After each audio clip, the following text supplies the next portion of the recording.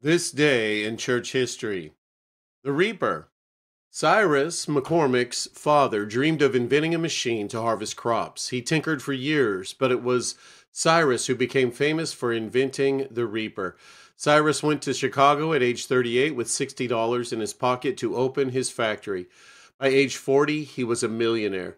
He met a young lady from New York, Nettie Fowler. Nettie was striking, tall, graceful, with shining brown eyes. The radiance on her face, Cyrus learned, came from her relationship with Christ. They fell in love and married on January 26th, 1859. Nettie was 26 years younger than Cyrus, and the couple enjoyed 26 years together. Cyrus's death in 1884 left Nettie wealthy beyond belief. What what did she do with her money? She established McCormick Theological Seminary in Chicago for young Presbyterian ministers. She enabled John R. Mott of the Student Volunteer Movement to go to the ends of the earth to organize student missions. She helped form the world's Student Christian Federation. She contributed to evangelistic campaigns of D.L. Moody. She supported Wilfred Greenfell, missionary to Lab- Labrador, and George Livingston Robinson, archaeologist to Petra. She funded Tusculum College in Tennessee and gave generously to educational efforts in Appalachia. She absorbed herself in Asia missions, and her house off Michigan Avenue in Chicago became a Christian halfway house between the Orient and the West, a center of international Christianity. It was always full of missionaries and overseas Christians. She improved the water supply in one country, provided a hospital in another, and Christian college in another. She built a women's clinic in Persia and a seminary in Korea. She sent architectural machines, argico- machines to India. She did it all in the name of Christ, but she never thought of herself as a great giver. Others, she felt, did more. She could give she could give money, but the greatest gift of all comes from the self-sacrifice and devotion of missionaries. She said, "You can tell where people's hearts are by looking at their check stubs."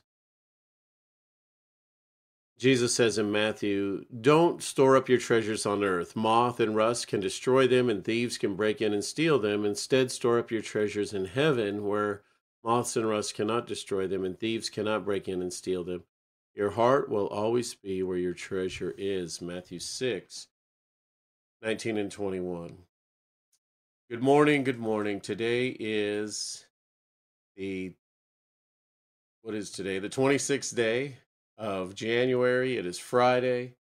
It's 60 degrees, mostly cloudy out there, and it looks like of mostly cloudy skies today with a high of 71 degrees. Pretty warm again for this time of year. Let's pray and we'll get into our lesson. Heavenly Father, we just thank you for this day. Thank you for the account of this woman, Lord, your servant, that just used the resources that you provided, Lord, to further your kingdom in all sorts of magnificent ways, Lord. And we're so thankful for that and that kind of heart, Lord. And we just ask that you put that type of heart in us as well, Lord. Just a heart of servanthood, a heart of stewardship with your resources, Lord. And Father, we just ask that you be with us right now as we get into this lesson. In Jesus' name we pray. Amen. Okay, look again and consecrate. Consecrate by Oswald Chambers. If God so clothes the grass of the field, will he not much more clothe you? Matthew 6:30. A simple statement of Jesus is always a puzzle to us because we will not be simple. How we can maintain the simplicity of Jesus so that we may understand him by receiving his spirit, recognizing and relying on him, and obeying him as he brings us the truth of his word. Life will become amazingly simple. Jesus asked us to consider that if God so clothes the grass of the field, how much more will he clothe you if you keep your relationship right with him?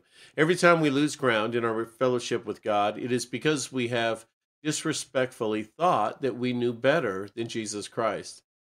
We have allowed the cares of this world to enter in, Matthew 13:22, while forgetting the much more of our Heavenly Father. Look at the birds of the air, Matthew 6:26. Their function is to obey the instincts God placed within them, and God watches over them. Jesus said that if you have the right relationship with Him and will obey His Spirit within you, then God will care for your feathers too. Consider the lilies of the field, Matthew 6:28. They grow where they are planted. Many of us refuse to grow where God plants us. Therefore, we don't take root anywhere. Jesus said if we would obey the life of God within us, He would look after all other things. Did Jesus Christ lie to us? Are we experiencing the much more He promised? If we're not, it is because we're not obeying the life God has given us and have cluttered our minds with confusing thoughts and worries. How much time have we wasted asking God senseless questions while we should be absolutely free to concentrate on our service to Him? Consecration is the act of continually separating myself from everything except that which God has appointed me to do. It is not a one-time experience, but an ongoing process. Am I continually separating myself and looking to God every day of my life? Wow. Wisdom from Oswald Chambers. Jesus Christ can afford to be misunderstood. We cannot. Our weakness lies in always wanting to vindicate ourselves. Wow. And our scripture for today is Matthew 27 or 17, out of the Transfiguration. 6 days later, Jesus took with him Peter and James and John, the brother of James, and led them up on a high mountain by themselves. And his appearance changed dramatically in their presence, and his face shone with heavenly glory, clear and bright like the sun, and his clothing became as white as light. And behold, Moses and Elijah appeared to them, talking with Jesus. Then Peter began to speak and said to Jesus, Lord, it is good and delightful and auspicious that we are here. If you wish, I will put up 3 sacred tents here, one for you, one for Moses, and one for Elijah. While he was still speaking, behold, a bright cloud overshadowed them, and a voice from the cloud said, This is my beloved Son, with whom I am well pleased and delighted. Listen to him. When the disciples heard it, they fell on their faces and were terrified. But Jesus came and touched them and said, Get up and do not be afraid. And when they looked up, they saw no one except Jesus himself alone.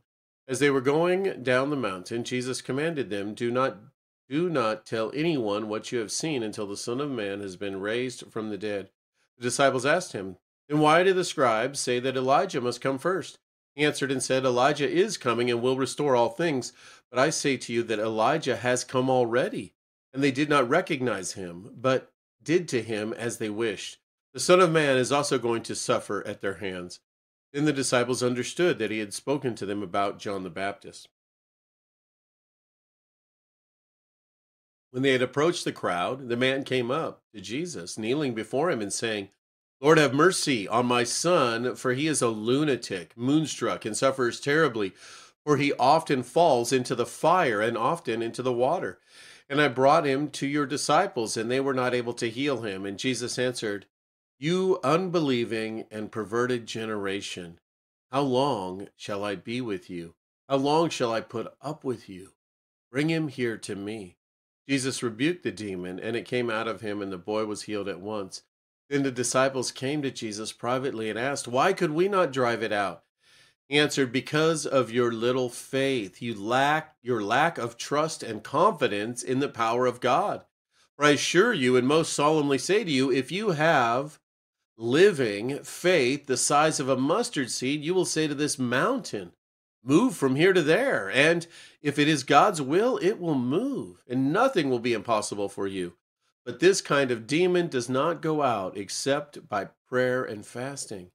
When they were gathered together in Galilee, Jesus said to them, The Son of Man is going to be betrayed and handed over to men, who are his enemies, and they will kill him, and he will be raised from death to life on the third day. And they were deeply grieved and distressed. When they arrived in Capernaum, the collectors of the half shekel temple tax went up to Peter and said, "Does not your teacher pay the half shekel?" Peter answered, "Yes." And when he came home, Jesus spoke to him first, saying, "What do you think, Simon? From whom do earthly rulers collect duties or taxes? From their sons or from strangers?" When Peter said, "From strangers," Jesus said to him, "then the sons are exempt from taxation. However, so that we do not offend them, go to the sea and throw in a hook, and take the first fish that comes up. And when you open its mouth, you will find a shekel. Take it and give it to them. Pay the temple tax for you and me." Heavenly Father, we just thank you for your amazing word and, Lord, this amazing account of you being glorified. And Lord, we just ask that you help us to follow suit, Lord, and just this lesson of paying tax, paying what's due, Lord, and also, wow, through your servant Oswald, Lord, that we waste so much time seeking vengeance, Lord, when its vengeance is yours, justice is yours, Lord. So, Lord, that certainly hit home with me with this insurance battle going on here, Lord, and just resolve that in my heart, Lord, this injustice. And Lord, we know you've got it, Lord, just putting it in your hands. And Lord, we know you're going to provide whatever we need, Lord, just as you provide for clothing and food and everything we. Thank you, Lord, for providing for us. Lord, we just ask that you be with us today. We would honor you and glorify you in all that we do. In Jesus' name we. May the grace of the Lord Jesus Christ and the love of God and the fellowship of the Holy Spirit be with you all today. You guys have an amazing